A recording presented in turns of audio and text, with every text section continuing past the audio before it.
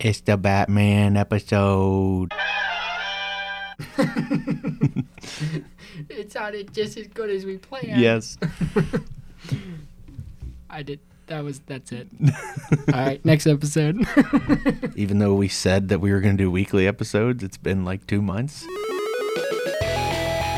You're listening to Just a Tangent Podcast with Tyler Brewer and Greg Miller, where we talk about movies, TV, and everything in between.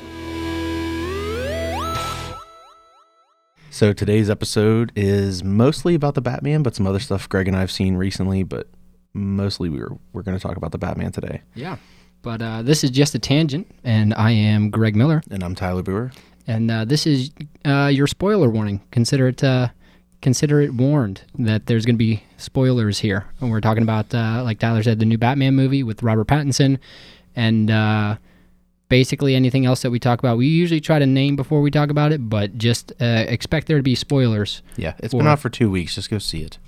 Yeah, seriously. It is. It's definitely a work of cinema, so go watch that. Yeah, especially if you're into the character. I think people who read more of the comics and were hoping for some more comic accurate portrayals in the past that have been disappointed. Mm-hmm. I think they'll be pretty happy with this one. But first, before we get into that, let's talk about some other stuff that we've seen recently. So what have you been watching recently? TV or movies, anything? So Maddie's my sister, for those of you listening, but Maddie and I, we have been watching a couple different TV shows. We've been going through Young Justice from the beginning. So I had seen up until like midway through season 3, and Maddie had seen until the end of season 2, but she's just been binging it. And typically when we get home from work or school, we try to watch them together. So that's what we're currently watching. We also went back and started Civil War again, just because we were really feeling it, and it had been a little while.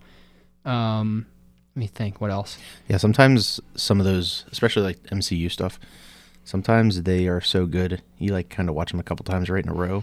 Yep. And I don't know, it kind of takes away their specialness eventually, because like you're kind of studying it and really enjoying it, mm-hmm. because it is good. But then it takes almost like a year of not seeing it to like reappreciate it a little bit, I guess. Yeah. And that's the thing is, like, if I watch YouTube videos and compilations that have the clips in there, I don't feel the need, like, because I see the visuals. Yeah. It reminds me of that, like, feeling, I guess. So, yeah, for sure. But yeah, we started that. I fell asleep on 2 different nights, so it's been a very broken watch party. Yeah. But it happens with me. I like to fall asleep during movies. Yeah, often. Yeah. But yeah, if you want to go while I go ahead, drink water. Drink some water. So I've watched Free Guy last weekend for the first time. I kind of liked it. There was a lot I liked about it. It was pretty simple. It was just like it seemed like a summer movie that like kids would really enjoy. It was definitely appropriate for everybody in the family. Yeah. But for like the references and Easter eggs and stuff was cool. I feel like they kind of maybe started writing that after Ready Player One came out. But it was pretty interesting. Yeah. I wouldn't say it's like very rewatchable or anything like that, but it was good. It wasn't bad or anything. And then I watched The Adam Project on Netflix, so it was a Ryan Reynolds weekend, I guess. And it was okay. First half is better than the second half. I feel like the chemistry between Ryan Reynolds and the kid that plays his younger self in that film definitely have some hilarious comedy moments and just lines that they say to each other. And the child actor definitely did a really good job at acting like Ryan Reynolds, because Ryan Reynolds just plays himself just like in every other movie. I saw a clip. I think it was on Ryan Reynolds' TikTok. One of his socials, but he had a clip. He was sitting in the front of a car, and the kid who played his younger self was in the back, and the kid was saying lines from Deadpool, which was kind of neat, and he was hitting them pretty good. Yeah. He says them with like the same cadence and everything. Yeah, he did a great job. Also, tangent. If you guys hear a buzzing, I'm gonna try to take that out and post, but honestly, we're just kind of run and gun this thing, and so sorry if it's there and if it's annoying, but it might just stay. Yeah, we'll find out. But after it's uploaded. Yeah, but no, the Adam Project, I made it through like half of that before I had to leave. My buddy was getting He had just been baptized that Sunday, and we were going out to lunch, but I watched half of it, and pretty good. Now, being that I didn't see the second half, do they ever go to adult Ryan Reynolds? Do they ever go to his time? No. So the way Okay. basically it happens is at some stage their father is doing research that eventually results in time travel being invented. And in the future, when Ryan Reynolds is an adult, it's basically ruining stuff. Like, people are using it to basically make themselves rich and better off in the future. Like, they'll go back to their past selves and just pull a Biff Tannen. So, Yeah. basically, he's trying to jump back to when his dad is alive and basically stop the research from taking place, so that time travel is not invented, because it's ruined the future, basically. And he's supposed to go back to, I think, 2018, and he accidentally jumps to 2022, which is after his dad has passed away. So he runs into his younger self. He's injured, and his ship is damaged. And there's people from 2050, I think, is when his actual time is. There's people from 2050 chasing him through time. They eventually find him. There's a chase and things like that. And there's not really twists and turns. Again, that is another one that's like good for the whole family. That was pretty entertaining and pretty safe for everybody, that has some action and stuff. Now, did it take place in 2022, the whole movie? No. So they do eventually go back to 2018. Okay. And so both the adult and kid version of him, who they both obviously miss their dad, get to see him again alive. Okay. They both agree to not tell him that he's going to die. But, like, I like that scene, and Mark Ruffalo plays the dad. And, like, I enjoy that chemistry as well, with him interacting with his son at two different ages.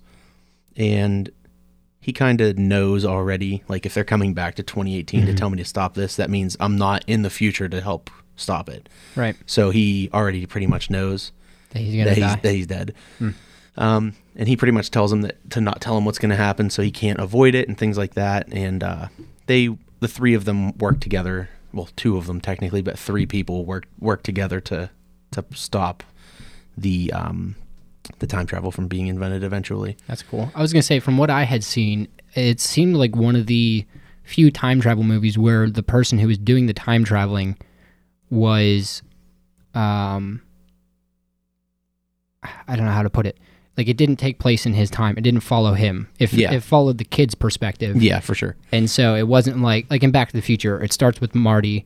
He's the one who time travels. So you see him move from his time to out of time. Yeah, the main character is the I think 13-year-old version of him.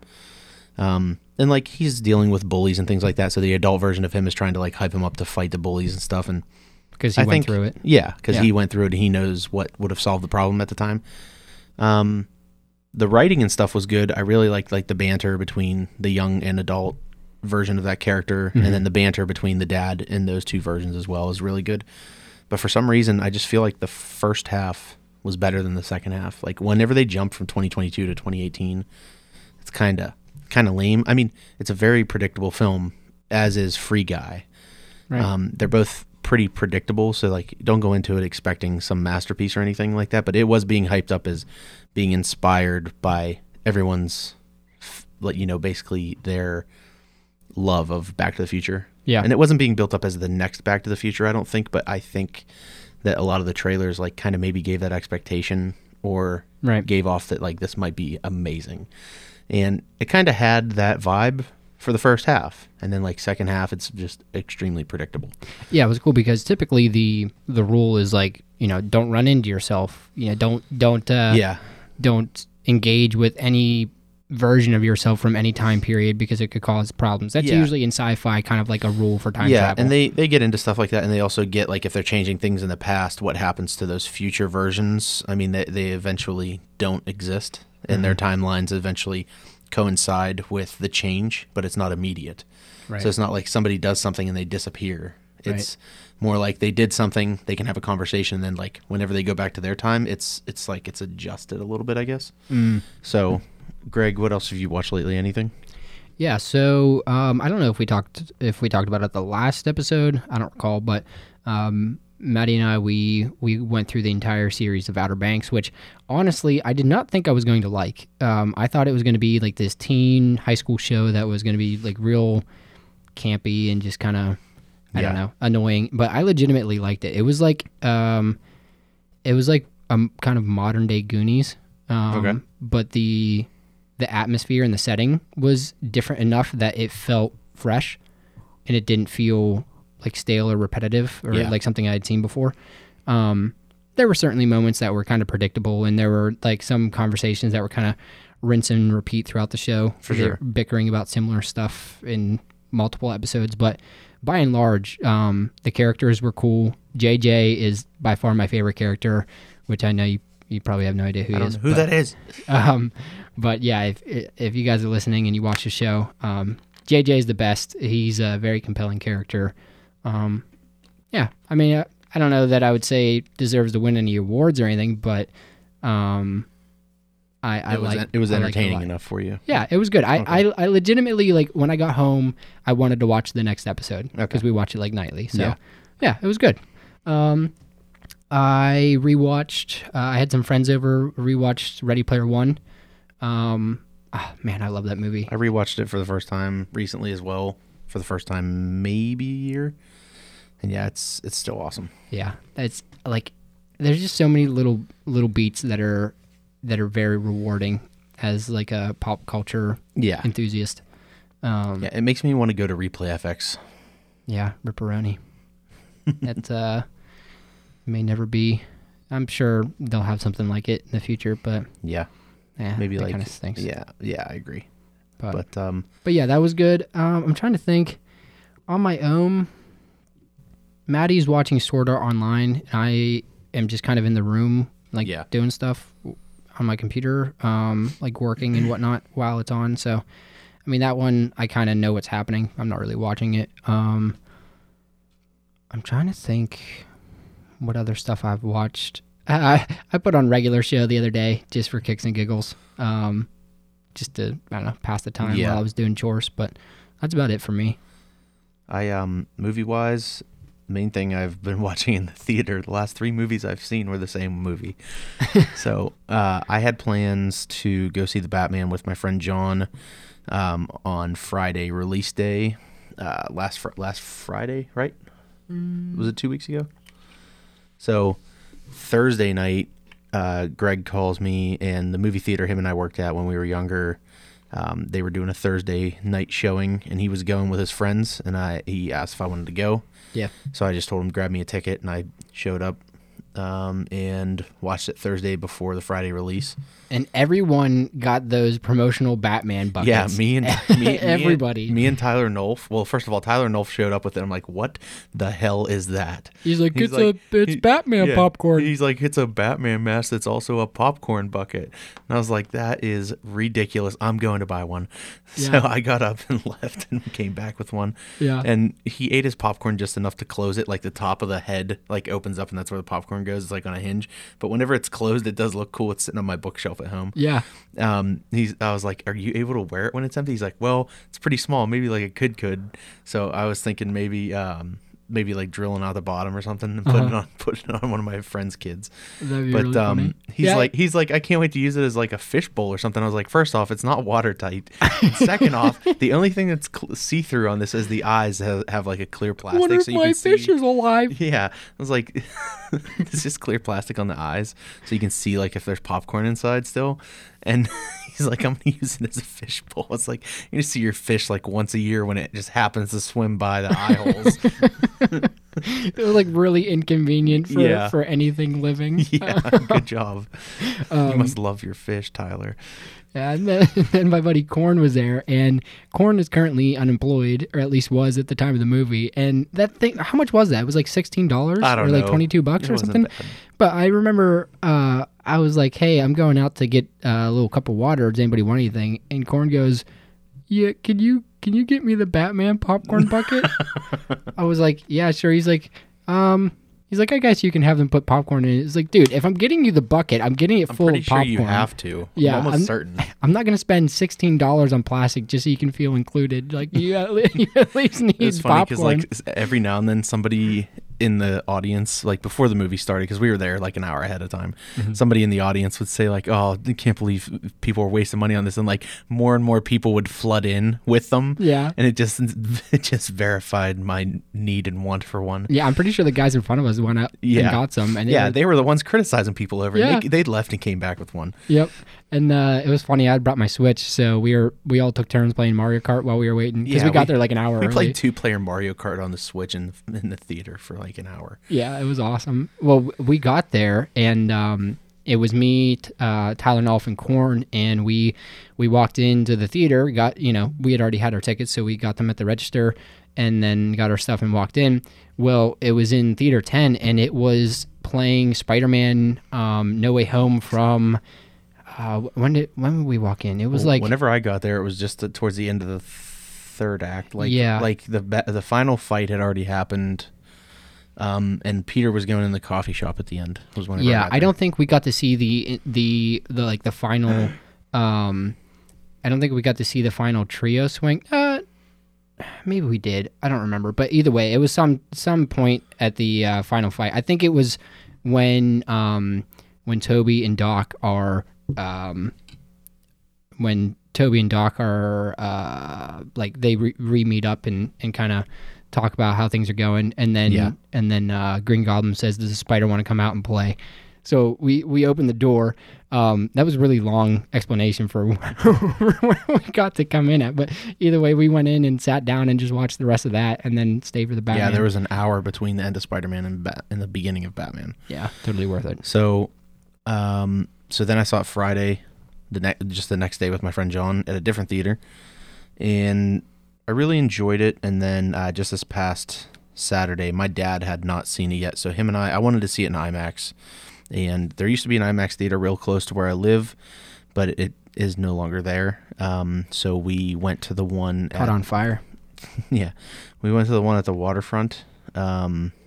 So they have a Dolby IMAX there with like a very high end and upgraded sound system, and it was better in IMAX, mainly because of the sound.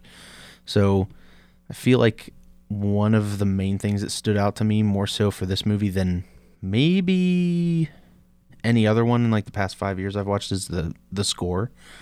When you say any other, like just movies or Batman movies? Just movies in general. I think the score really stood out as being an element that set the tone for what was going on. And like I've listened to the soundtrack a few times just on my commute to and from work just to see if I missed anything, but I can listen to the soundtrack and imagine each scene that it pops up in. It's just really well done. It's actually done by the same composer as the Spider-Man No Way Home composer. And like the music in that movie is good as well. I don't know, it's just almost, some of those are a little predictable. I don't know, like I know the Spider-Man theme for these Tom Holland movies. Like I know how they're going to implement it and stuff, and like the music definitely makes the movie, but I don't know, the music just stood out for me for the Batman. Yeah. So the Batman was directed by Matt Reeves. I think I don't see who wrote it here, but I think he wrote some of it. If not, he was definitely involved in decision making for writing. But the cinematographer was Greg Fraser. Yeah, he did a fantastic job. I think he also did Dune. Yeah, I did a... Go ahead, you look that up, I'll keep talking. Yeah, I had a screenshot. Somebody had that. It might be on my phone, honestly. Yeah, I'll look for it. So at the beginning of the Batman, and if you didn't hear Greg's warning earlier, spoiler warnings, because we're going to like do a deep dive on the Batman. So the beginning of the movie, typically the Riddler isn't a very physical threat to Batman. Usually, pretty much across the board, a lot of his rogues gallery is the goons are the physical threat. Riddler will have like a gang of guys that are to his theme, which is super campy, and they'll just be the physical threat to Batman, where Riddler is the mental threat to Batman, basically. But at the beginning of the movie, there's a pretty... For a PG-13 movie, I didn't realize that they were going to go that much of a surprising or suspenseful or horror route. Yeah. It definitely reminded me like of a home invasion thriller where the mayor is on the phone pacing, watching the news and watching the polls because there's a mayoral campaign going on, and he's trying to basically get reelected. And the mayor answers the phone and moves to the side, and you can barely tell Riddler's in there, and then the light from the screen goes from dark to bright on the TV, and the TV is behind the camera, and the Riddler is then illuminated, and he's kind of there, and just the music they play is super suspenseful, and it just kind of almost gives you goosebumps, but it definitely makes you uncomfortable. And from there, I mean, for not typically being a physical threat, I mean, he kills at least, I'd have to think about it, but at least 3 people. Yeah. Yeah, that's about right. Well, 4. 4 for sure. And he's not skilled at it. It's just like, yeah, it's like he's just like rolling with it. Yeah, just like bludgeoning. Yeah, and like, I'm not saying like he outmaneuvered the mayor or anything. He definitely just surprised him and basically beat him to death. But he was more of a physical menace than I think I've seen the Riddler be before. And this is where the tone is kind of set that really part of it reminds me of Seven, where they kind of just show not quite gruesomeness, but just like grounded uncomfortableness with a crime. And there's definitely more nods to Seven later on, I feel. So then, you're introduced to Bruce Wayne and with his voiceover, which I loved, and I wish they would have done more throughout the film. I have very, very few issues with the movie.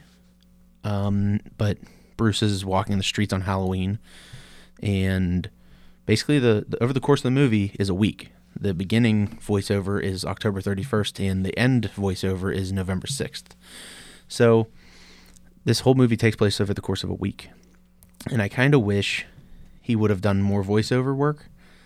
I really enjoy, in a comic book, I can read someone's thoughts through the thought squares. Yeah. Whereas, like, the speech bubbles are obviously dialogue. So, like, movies like Sin City, those movies are narrated, and I can hear what the character's thinking. So I really enjoyed the nods to Long Halloween comics and things like that, which is a fantastic detective story, and that's what this movie is really, is a fantastic good Batman detective story, which I don't think has been done correctly in any of the other Batman movies. No, it's just assumed that like Batman's really smart. Yeah, I mean, the most detective work he does in The Dark Knight is he pulls a shattered bullet out of a brick and rebuilds it basically to get a fingerprint that then leads him to a location of a gunman that's during that parade. I mean, as far as I can recall, that's the most like detective work he did. And I just feel like the Christian Bale Batman is much more of just a brawler. I know he has those other fighting stances and skills that he uses in Batman Begins, but I just don't feel like he just goes up and like haymakers people. Yeah.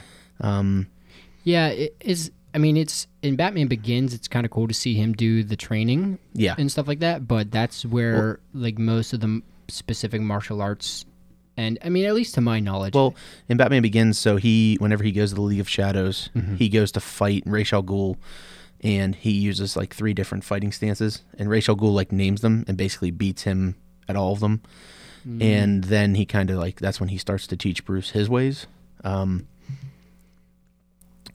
But I really enjoyed that we also just jumped into year 2, and Batman has all of his stuff. He has his training. We don't have to see his parents get killed for the 44th time on film. Yeah, because I feel like I just didn't need that. Yeah, Again, he has no use for the billionaire playboy persona, so he doesn't use it. So Bruce Wayne is like a shut-in. It's very rare that he's seen in public. He's a recluse. Yes. And so I kind of like that. He doesn't quite have it all figured out yet. So I just want to talk about a few scenes in detail, one of which is him escaping the police precinct into GCPD. Yeah, that one was really cool. So I like the music. I also like I love Batman's disappearing act where he's there and then people look and he's gone. He does that twice in this movie and it's done really well, but for that one, they needed to show him like running. They needed to show him trying to escape. Yeah. He can't just do the disappearing act. And I wish in that scene he would have used like a smoke pellet. Yeah, like Yeah, and then still shown him like getting out of there. But I love when he gets to the top of the GCPD, he goes to jump off the roof and he like gasps. yeah, because he's just a guy. Yeah, he's just a guy and he doesn't have that much experience with flying through the city yet. Not that he's gonna fly with his cape. That's something that like the comics use rarely, and like the the Nolan verse used a lot, where he can put electromagnetic current through his cloth of his cape and make it rigid and make it like a glider. So in this one, just being kind of like a bunch of homemade stuff, like it, I believe there's a prequel book which I have not read yet, which I'm definitely gonna find. And I don't know if Lucius Fox is involved at all, but I do know that this Batman has traveled the world in exile to find and learn a way to fight criminals, and they just kind of skip all that, which I'm kind of happy with. I mean, we've seen that before a lot. Yeah, in different iterations. It's one of those things. It's like you just respectfully acknowledge previous work, and the viewers should just know. I mean, Batman has been around since what, the 1939. Yeah, I was gonna say the 30s. Like people should know by now. Yeah, for sure. So I like that one, and then at the top, I feel like they could have accomplished the same thing with the wingsuit if they would have just had him grapple and swing and like have the same landing. But I think the wingsuit's important. Like he kind of has thought that, well, if I get to the top of a building or skyscraper, I need a way out. Yeah. So I kind of love it and hate it at the same time. I don't mind the wingsuit just because, I mean, it's practical. Like it makes sense. Like realistically, how else would you? I do like the wind gust that blows him over to the left, and then this camera shot goes to inside the building. He's so close. He's shaking the windows. Yeah, really he flies past super quick. I can't find that picture, but it was essentially like Greg Fraser is really making a name for himself, and it showed all the movies that he was the cinematographer on. Yeah. I mean, Batman obviously being one of them, but yeah, some of the stuff that he has worked on recently has just been like incredible. Yeah. But yeah. But yeah, with the wingsuit, what I like about it is, I mean, if I were designing a suit, it was like, okay, I need this thing to be able to fly. Like that would be probably the first thing that I think of. Like, okay, I need a parachute and I need something that I can guide my trajectory. A wingsuit exists. How can I incorporate this into my suit? Yeah. So, I don't like whenever it just didn't look as cool. Yeah, it was still neat though. Yeah. I don't like when there's drama between Bruce and Alfred. I kind of like when Alfred's like the yes man and just supportive and heals wounds and teaches him to fight and things like that. Yeah. You know, and he, you know, stitches him up, sets broken bones, things like that. Is that all, Master Bruce? Yeah. So I definitely don't like whenever there's drama between them. Like sometimes the Michael Caine Alfred gets on my nerves in like Dark Knight Rises because they like have like a falling out almost, and that's just not how it's supposed to be, I guess. Yeah, that's not Alfred. I did like Jeffrey Wright as James Gordon a lot. He filled that role pretty well. Yeah, I didn't know how I was going to feel about it. That was kind of one of the roles that I was a little bit just kind of skeptical about. Yeah. Not because I didn't think that he would do a good job. I just honestly I hadn't seen enough of movies with him in He's it. in Westworld and does a really good job in that. Yeah. The coolest shot of him is just under red light, and it's whenever Batman's bringing out Carmine Falcone out of the Iceberg Lounge. Yes. And James Gordon is standing there with a shotgun just under red light. He just looks like extremely pissed off. Yeah. Um, No, he I did really like he that did shot. a great job, and his voice fit yeah. very well. Yeah, and how he acted, like how he's, you know, whispering to Batman in the GCPD about trying to get him out of there. Like he's very loyal. Yeah. He's the voice of the Watcher in What If. Yeah. And then he also plays I forget his name, but he's one of the guys in the Hunger Game movies. Okay. He's like the genius in those movies. Okay.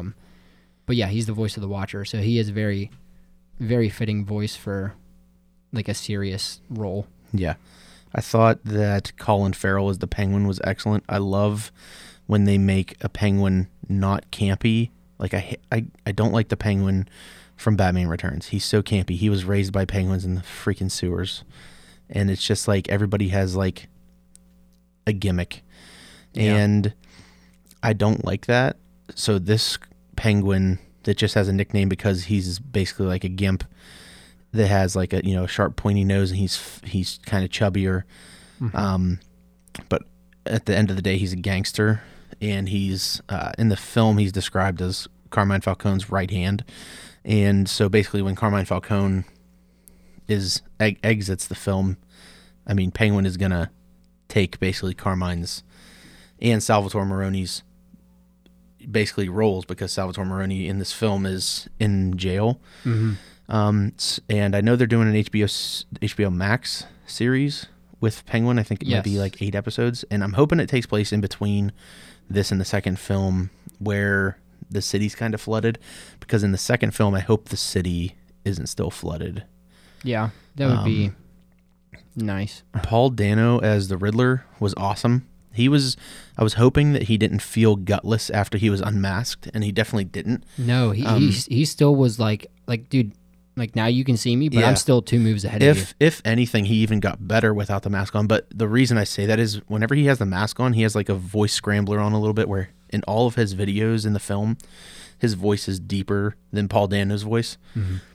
So I was hoping that basically whenever his real voice was used, it wouldn't seem so like threatless. Like, I wanted him still to be a threat, and like the confession scene is one of my favorite parts of the whole movie.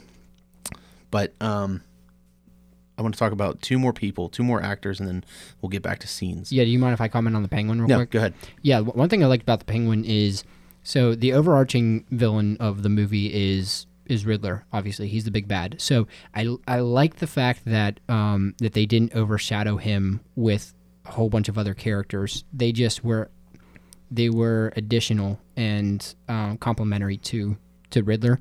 Not only that, but it wasn't like the Penguin instantly had like a vendetta against Batman. He was just kind of like you said, he's a gangster, so he's looking after himself first. Like, that's all he's worried about. Yeah. So there's like an interrogation scene, and he's basically like, hey man, like, as long as I'm fine and as long as I can get out of here, like, I'll say whatever you need me to. Yeah. And like, I don't need to, I don't need to get some jabs in right now. I just need to get out of here. Yeah. Even though he does get some like verbal jabs in that interrogation scene, which are pretty hilarious. And Colin Farrell did a ton of like speech practice with like an accent expert to do that accent the way the Penguin does, and it works so well. Yeah. Like, I told my dad, I was like, that was Colin Farrell as the Penguin. He's like, what? No way.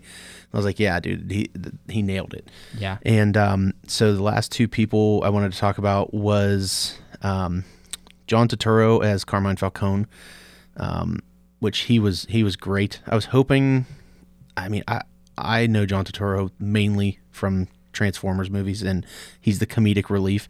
Yeah. And I didn't want that history of a lot of other fans maybe knowing him from there to basically sway their opinion of him. Like, he's the mob boss, he needs to be like shown respect, he's not the comedic relief here. Right. And it like worked out really well. They show him just enough, and he has just enough dialogue to be fearful. I think his previous roles actually maybe helped, because I think there was a little bit of expectation that he might be kind of funny, and then whenever whenever you see him be the bad guy, it's like, oh dang. Yeah. Yeah. I think it's kind of shocking and surprising, but then the last person is Zoe Kravitz as Selena Kyle in Catwoman. She did a very good job. Yeah. I think she auditioned for The Dark Knight Rises Catwoman, but was turned down for Anne Hathaway. And so she obviously retried for this one, and I thought she did a great job. Yeah. She's probably my favorite. The way she walks and how she talks and how she acts around Batman is very reminiscent of their relationship in a ton of source material. Yeah, and I like that they showed her being more of the cat burglar, because that's really what she is. Yeah. I mean, that's why it's not the supernatural person that comes back to life after a fall out the window and Batman Returns. It's that, again, campy.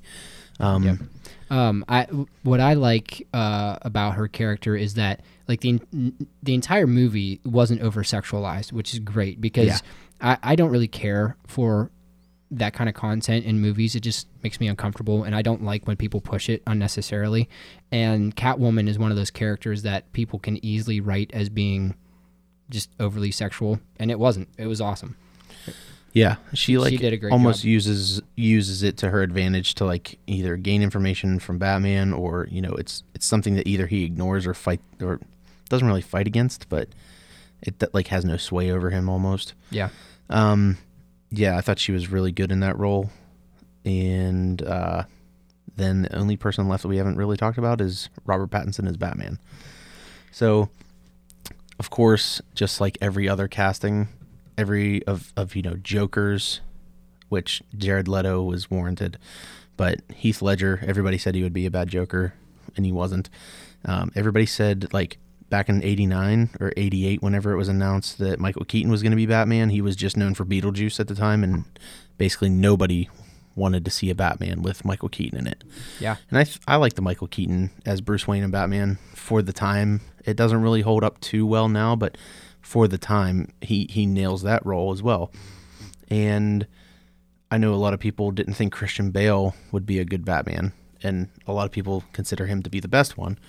I think Robert Pattinson is a better Bruce Wayne and Batman at this stage in his career. I think if they do a trilogy, which I'm hoping they do, I think that you'll see him be that version of Bruce Wayne that everyone was hoping to see. And like a lot of people that make a complaint about this film say that he's a good Batman but not a good Bruce Wayne. But at this stage in the game, he has no use for being Bruce Wayne. He's still very vengeful. It's not until Yeah. the end of the movie when he kind of starts to shake that, and Yeah. you hear that in his dialogue. Yeah. Or I guess monologue. But yeah, he's still very vengeful, and that's why he's a recluse, is because he's wanting to get vengeance for his parents being Yeah. killed. I mean, he calls himself at the beginning of the movie a nocturnal animal. Yeah. And I think Bella Real is the new mayor, and at the funeral scene, she's basically saying that he's not doing anything. I think that line is going to have an impact, actually, instead of just like a throwaway line. I think that in the future, he's going to be doing more for the city, especially after this flood. And I just think that he didn't overdo the Bat voice. I know that in a trailer, they were going to have maybe some digital changes to the Bat voice, and people had complained about it in the trailer, so they changed it. And honestly, it was probably for the better, because if I go back and watch that trailer, it just seems like off. I don't know. If it would have that's been the his scene voice the where whole he's time, punching the glass, right? yeah, he says, "What have you done?" Yeah. And there was even a joke, like a multiple choice, like "What did you hear?" And like all of them actually sounded. Yeah. All the choices sounded like what he says. It was not distracting at all. I didn't. Yeah. There was never a moment where I was like, And I think Christian Bale overdoes his Batman voice. it gets like progressively as the movies go. I Yeah. think it gets rougher and rougher. Yeah. Like I understand you're trying to disguise it, but Yeah, in Batman Begins and like even the beginning of The Dark Knight, it's not horrible, yeah. but But it gets really rough. I like Pattinson's. His is just like a little bit deeper, not real raspy. Even when he's like Bruce Wayne just with Alfred, he kind of is almost still talking in that Batman voice a little bit. Mm-hmm. Something I really liked. Obviously, he's been doing 2 years of Nights, and when Alfred is trying to solve the cipher, he like is almost not a fan of sunlight, so he puts sunglasses on when he's inside. Yeah, Just because the sunlight is not the best on him. So before we talk about, there's a specific scene I really want to talk about, but what do you want to talk about that you really liked or would want to change or dislike, Greg? So the whole lead up to Batman, I was actually excited to see how Robert Pattinson did, because he did a phenomenal job in the movie Tenet, and again, you guys know I like Christopher Nolan, but the movie, regardless of who directed it, was good, and Robert Pattinson in that movie made me excited to see him as Batman. Specifically the scene where he was rappelling on the building. I was like, okay, I could definitely see him like using a grappling hook or, doing some more action involved scenes. But anyways, kind of commenting on him being Bruce Wayne. I actually like his take as Bruce Wayne, where he's just kind of pissed at the world. His parents died when he was a kid. He's trying to figure things out. The city basically hates him because they expect him to follow in his father's footsteps, and he doesn't really have any interest in doing that. So why wouldn't he just be by himself and be a shut-in. So I think he nailed, like you said, Bruce Wayne for that time period in year 2.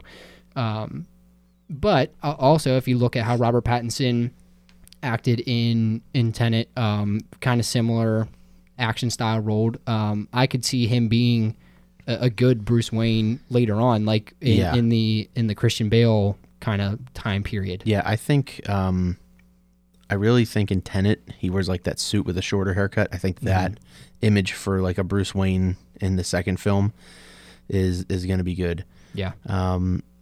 But what were some of your favorite scenes? Well, I only saw it once, so just off of the top of my head, I really liked when he was in. I think it was like a separate room, or maybe it was the Batcave. I don't remember where he was, but he had Selena Kyle wearing the contacts with the lenses in them that he could get a live feed from. And he had to like dial in the frequency, and then he was using facial recognition software, and he had to like direct her as she was going. That scene was really cool because it showed that he was using all the tools that he had available, and that included his connection with Selena. Nice. Yeah, right in the middle too. Yeah, well, it's staying in there, so okay. Enjoy that. But yeah, that was cool. It was like it goes to show that like his connections that he makes is just another one of his like tools that he can use, which is cool. So that was a neat scene. I mean, the car chase scene was very tense. Yeah. And there was a lot of suspense in that. So that was, very well done. As far as individual shots go, I like I've only seen it once, so to kind of recall from memory is a little tough. But I like just whatever stands out to you. I like the shot where it's at the end, as the Riddler goons, and he's fighting them, and he shoots both of the grappling hooks, and he hits both of them, and then jumps backwards and uses them as like a counterweight to swing around. That was really cool. Yeah, I like that one too. And I like that he just like he takes a lot of blunt force and like just gets the crap absolutely just beat out of him. Yeah. And I know it's kind of undecided. I'm hoping Matt Reeves talks about it eventually, but I want to know if what he injects himself with is adrenaline or venom, because there is definitely a greenish yellow bulb at the end, and when he injects himself, it's like that's a liquid ball in the bulb and it's gone. So I'm hoping it's venom from like Bane. Yeah, that'd be interesting. And that's another thing I wanted to touch on is like it's clear eventually by the end of the movie that Batman has had some rogues gallery, some of his rogues gallery to fight in the first 2 years that we haven't seen. There's the Joker in Arkham, that the Riddler meets basically. Yeah, so, but you don't really see him, which is cool. I like when they do that because then fans can kind of add like they'll show like a little side glimpse maybe, or like a shadowed figure, and it's like that allows the studio to make changes to the character's appearance without being tied down to what they already put in motion. Although I think that they're going to do a director's cut because Matt Reeves has already talked about a scene that they filmed but didn't make the movie that he says will be released. There's also another scene from the trailer where Bruce Wayne is carrying a duffel bag somewhere that isn't in the film at all. So there's stuff that's missing that maybe in the deleted scenes section of a DVD or Blu-ray release. But I'm hoping that they're in like a director's cut. But the scene that Matt Reeves talks about that I'm interested in seeing is Batman goes to Arkham to talk to Joker and basically asks him how the Riddler thinks. And Joker's response is, "You should know, you two think the same." And I think maybe you would get a better look at the Joker there. But even if he's still like in the shadow and it's like a guessing game of who it is, might still be cool. Because the guy who played Joker was the guy who played Druig in Eternals. Yeah. So, that'd be kind of neat. Before I forget, I really liked the exterior. I'm sorry, like the long shot, the wide shot of the Batcave when he goes in. It's a really cool looking Batcave. Yeah, I like when they show it for the first time when he's on his way in on his motorcycle. It's like a slow pan to the left as he comes in from the right. Yeah, and I like that Batcave. Yeah, and it reminded me of the animated series. Yeah, that's a change that I'm not too crazy about, but like it's not a deal breaker by any means. Where there's no Wayne Manor, that the Waynes lived in a mansion that they built a tower that's Wayne Tower, and that's where they live. They have a penthouse there in the city, like downtown Gotham. Yeah. And they had their own train station under the tower called, I think it's just called Wayne Train Station perhaps, but it's abandoned. And that's where the Batcave is. So he uses the subway tunnels to get up and down from the city streets and back to the cave. And basically the mansion that the Waynes did stay in prior to the build of the tower is donated and made into an orphanage, which that's where Riddler is from that orphanage that used to be the Wayne Mansion. Yeah. So that's where Batman and Gordon go to see the projector of Thomas Wayne's mayoral commercial. Yeah. That's the old Wayne Manor, supposedly, like the old mansion.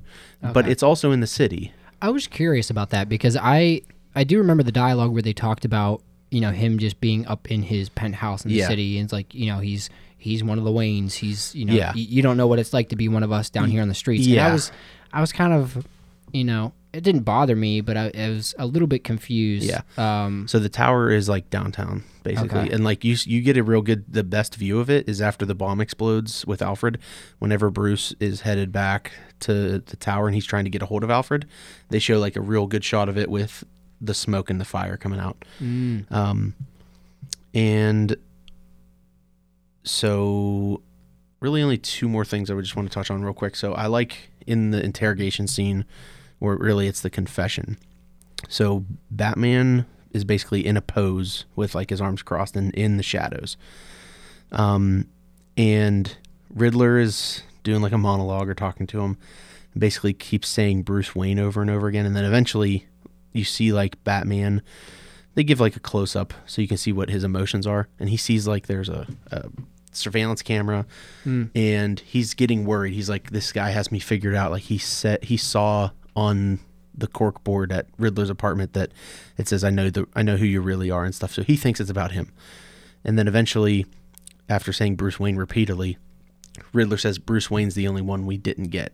Basically, he was just trying to say that Bruce Wayne is the only one on the list that they didn't kill basically together, even though Batman really didn't have anything to do with it.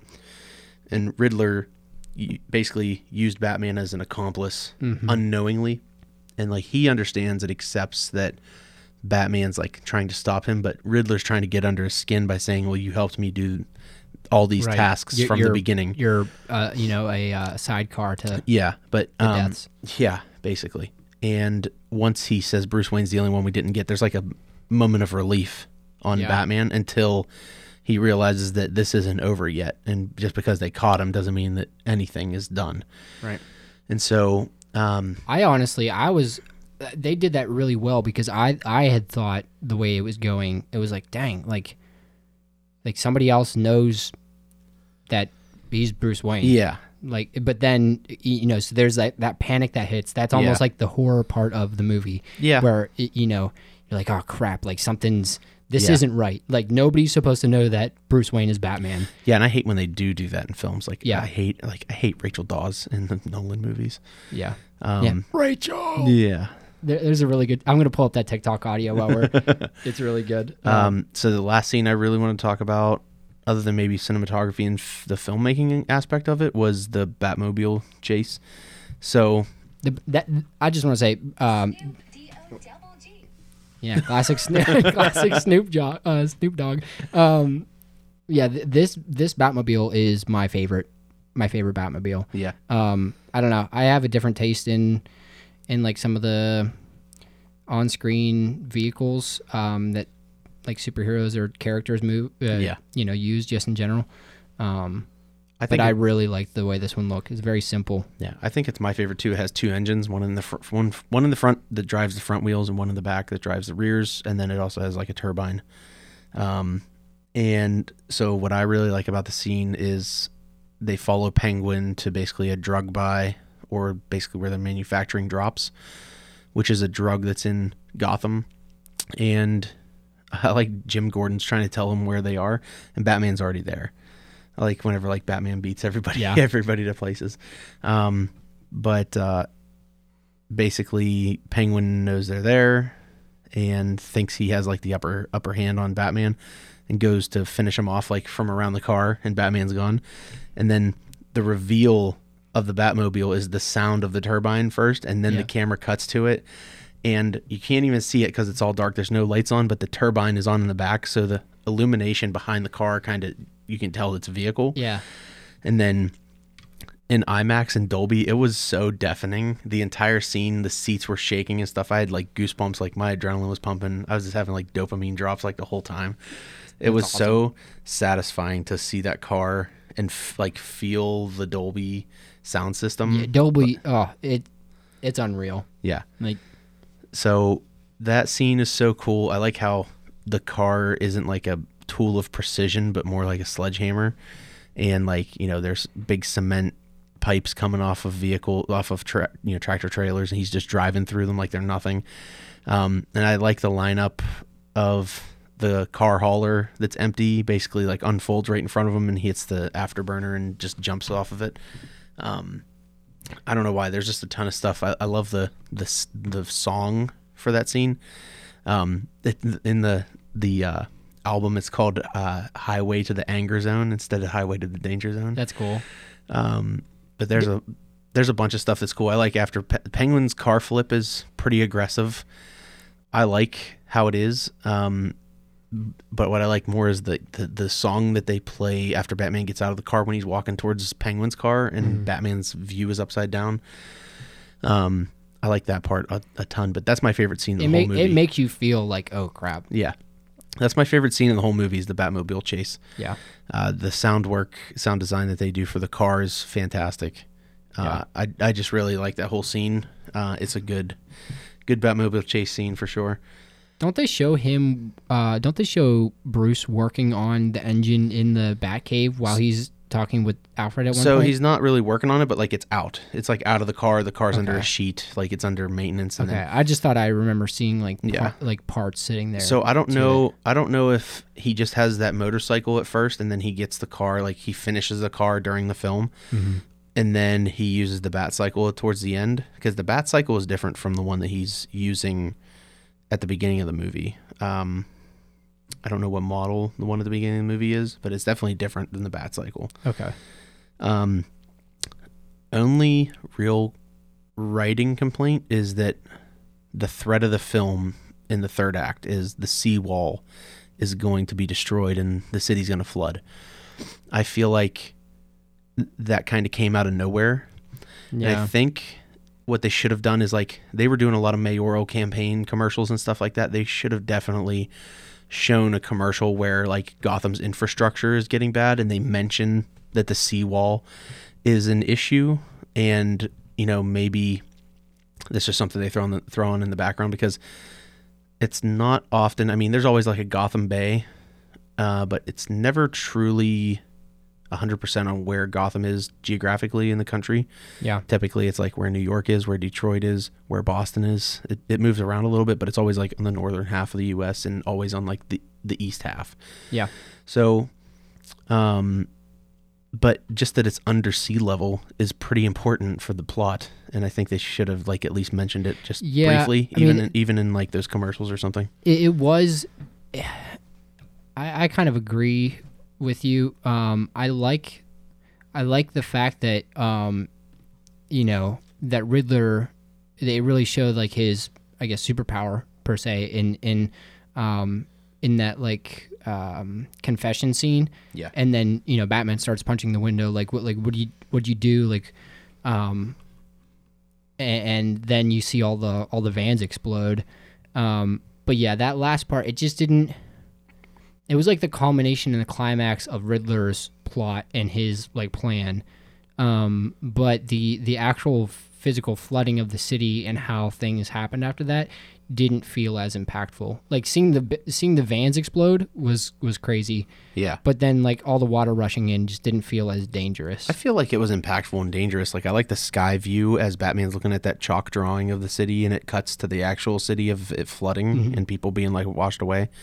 Like I think it was impactful, but I just think it should have been mentioned a little bit. Like you can't reveal what his master plan is to the audience. You're on this ride with Batman, so if Batman can't figure it out, you're not figuring it out. But which I also kind of dislike. I like when Batman's 2 steps ahead, but Riddler is that character that outthinks Batman pretty often. Yeah. But I don't know. I just think it should have been mentioned a little bit. I like the goon fight at the end. It was good. Yeah. I like the monologue at the end. It does feel a bit long.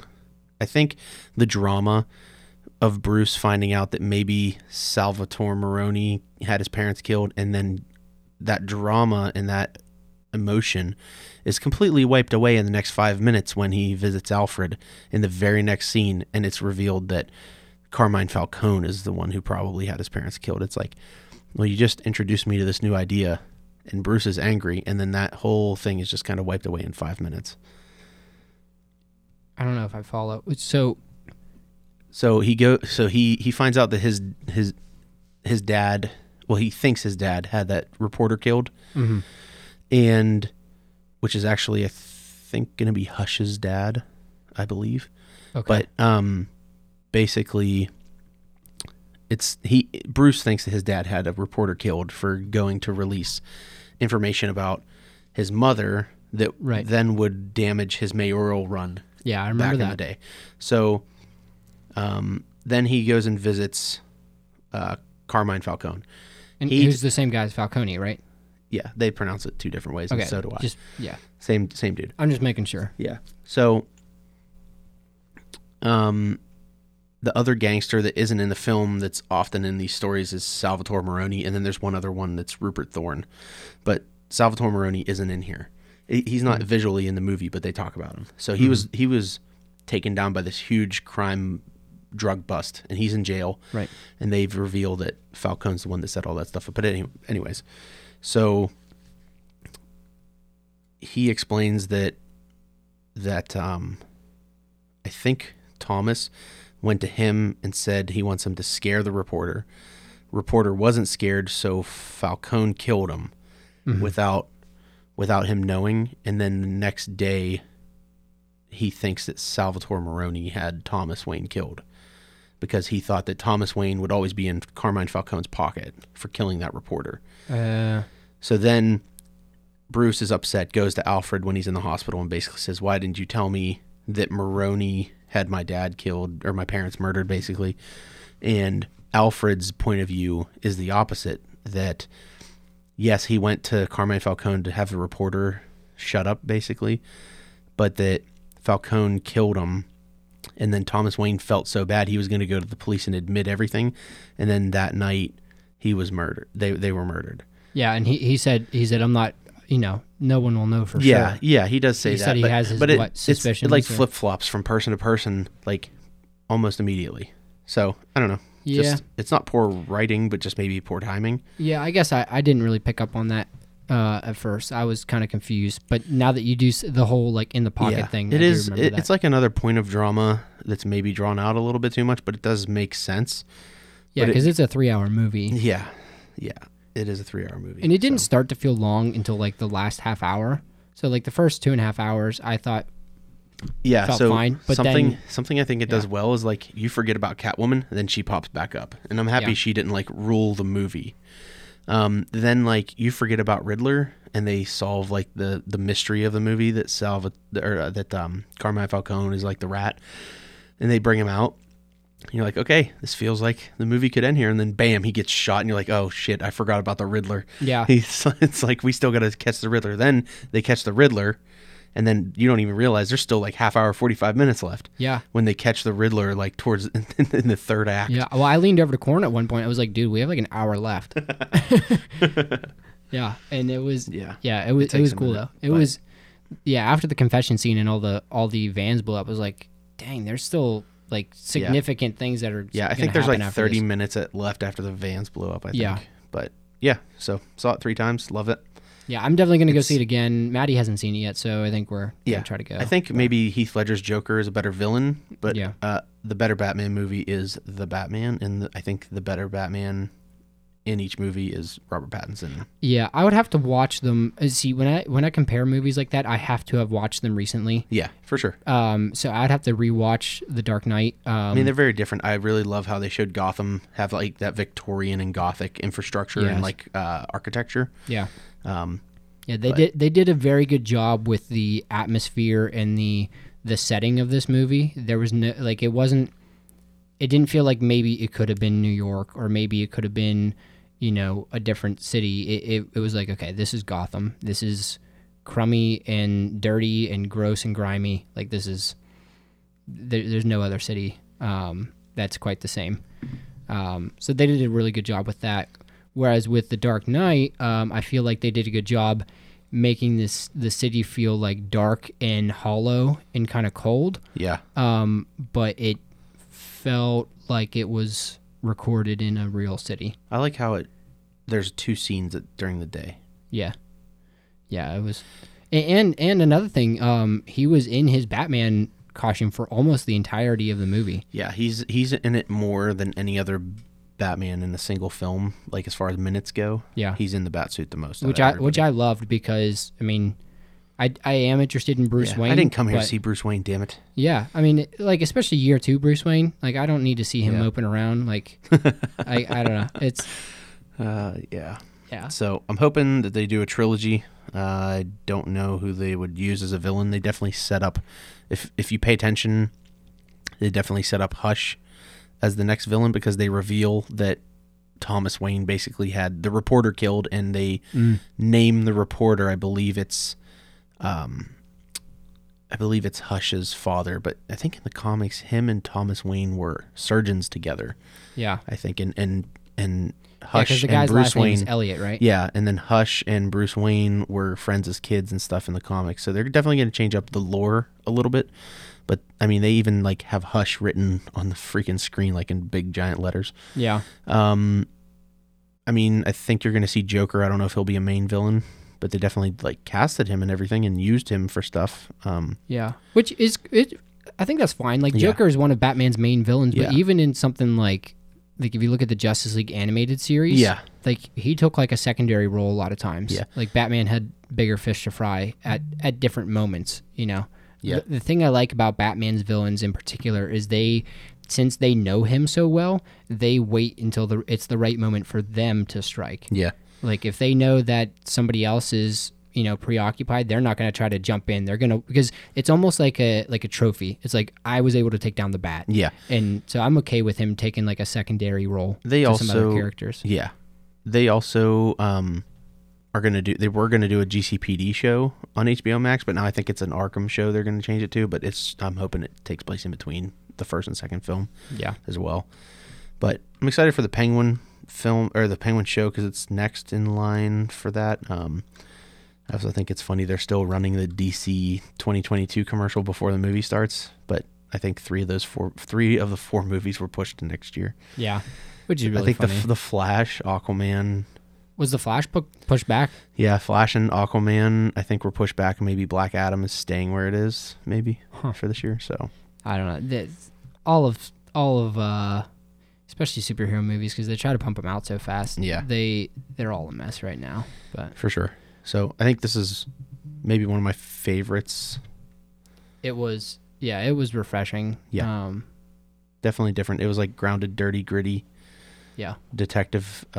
Definitely whenever like Batman and James Gordon are walking around doing detective work together, definitely got some very heavy Seven vibes, which is amazing movie. And I do like that they showed, like obviously in the other Batman movies, they show that, Commissioner Gordon or James Gordon, I don't know if he's commissioner at this point. No, but he's not. yeah.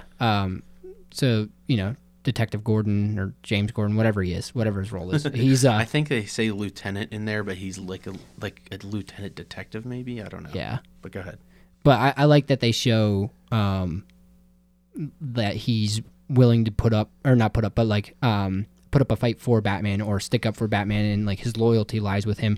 Like the whole scene where he goes in to talk with him and they're like kind of whispering to each other, and the other policemen are like, what's going on, and they're getting nervous, and then James Gordon tells Batman to punch him to make it look like Batman's still on the bad side. Yeah.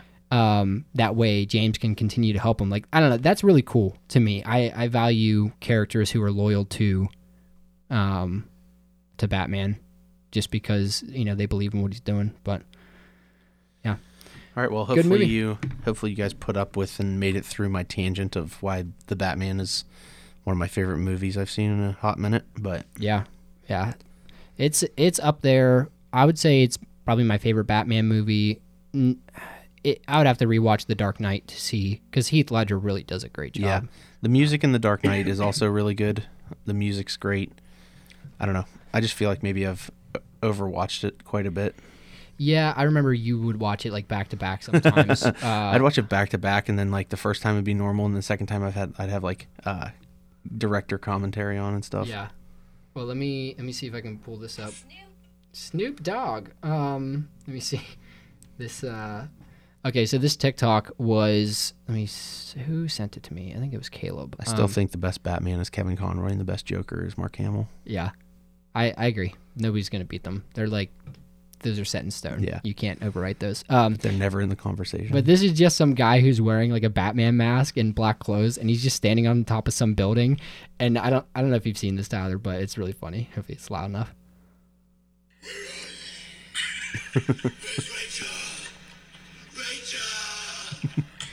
He's wearing a Nike jumpsuit. Yeah, he's wearing a Nike jumpsuit, and he's just like, "Where are they, Rachel?" I just thought it was so funny. My Uncle Johnny was dying when I showed that to him. But yeah, so that's I think that's about it for this episode. Good tangent. Yeah, it was good. I was trying to think of what I would do for closing thoughts. I didn't really prepare anything, so If you didn't see Batman, go see it before it leaves theaters. yes. Yeah, that'd be my advice. My closing thought is don't give up on the theater experience, because it's worth it. That's how the artists and the people who make the movie intend it to be seen. Like home theater is nice, and I understand it's convenient, but if you actually enjoy movies, or if you want to see something, go see it in the theater. Go see it in IMAX with Dolby. Yeah, because it's totally different. Unless you've got like a fully decked out home theater with great audio and like if you have a sound bar and that's what you're listening to, like a sound bar just doesn't. It's not the same as It's your not the seat same. shaking. Yeah, like you need the rumble of the Batmobile. Like Yeah. So I don't know. That's about it. That's all I got. I don't know what Greg has planned for next episode, but the episode after that, I'd like to talk about some documentaries. Yeah. Want to hit up the Jinx. Oh, dude, the Jinx gave me chills. Legit, I don't know, man. There's something about stuff that happens in real life that just gives me the heebie-jeebies, and it's just like, When a man is dressed as a woman and cuts up somebody and puts their body parts into garbage bags, and then people find the garbage bags, and then the person gets away with it. yeah, and that happened. They discussed that in like the first 10 minutes of the first episode. That's the first episode. It's ridiculous. Like oh my gosh, I almost felt uncomfortable watching it, but I couldn't look away. Yeah. All right, so if you want homework, so you know what we're talking about, go watch The Jinx on HBO, and then find The Hornet's Nest is another documentary we're going to talk about. What I'll talk about is West of Memphis and Paradise Lost. So you're going to say West Side Story. I'd be like, yeah, you're going to be doing that one by yourself. Yeah, no, I'm not talking about West Side Story. No, thank you. No, West of Memphis and Paradise Lost cover the same topic. I believe totally different documentary crews. Yes, correct. But there's 3 Paradise Lost movies. Correct. Yep. Yeah. And I watched that in high school in my documentary film class. We studied that, and very good. We also watched The Cove, which is a movie about it's like I forget what country it's in, but they're essentially like killing dolphins in this cove to sell their meat, and it's very, very inhumane. And it's like this operation to expose them, and it's actually very well done. Great documentary. And I'm trying to remember the other ones. Well, maybe we'll do documentaries or docuseries next time, and then the time after that, I'd like to do season 1 of True Detective. Okay. We'll sit down and binge that, and then record an episode. But there's a few other things like have you seen Seven? You would know. That answers my question. Well, which Seven? Because there's 2. Seven with Brad Pitt and Morgan Freeman. Okay, no, I saw the 7, like the animated ones with like the automaton dolls or whatever it is. I thought that was, isn't it called, I don't think that's called 7. I'm looking it up. I think it's called 7. I think it's called 6 or 9. 69. Hat. Funny cause number. Funny cause joke. But yeah, that's another thing we watched was The Selection. We didn't talk about that. Oh shit, yeah. We didn't finish it, but We had like what, 2 episodes? Yeah, we have left? two episodes left of the selection. We can talk about that whenever we talk about documentaries. Yeah, but still pretty cool. Yeah. So well, that this episode has been all about the Batman. Thanks for making it through that shit wagon. Yeah. Just don't mind us. We're just gonna drive this into a ditch in like the last 30 seconds. Hang on a second, Greg. Wait. Yeah. Hang on. This is me currently filling dead space. Yeah. Okay. And that's the episode. Thanks. That was really quiet. Hang on. I'll fix it. I promise. Yes. Sweet. Frankly, my dear, I don't. You're gonna need a bigger boat. Serious. Where we're going, we don't need my dear. Keep the change, you filthy animal. Nope, was a bad choice. You're killing me, Smoke. So you're telling me there's a chance? Life moves pretty fast. To be continued.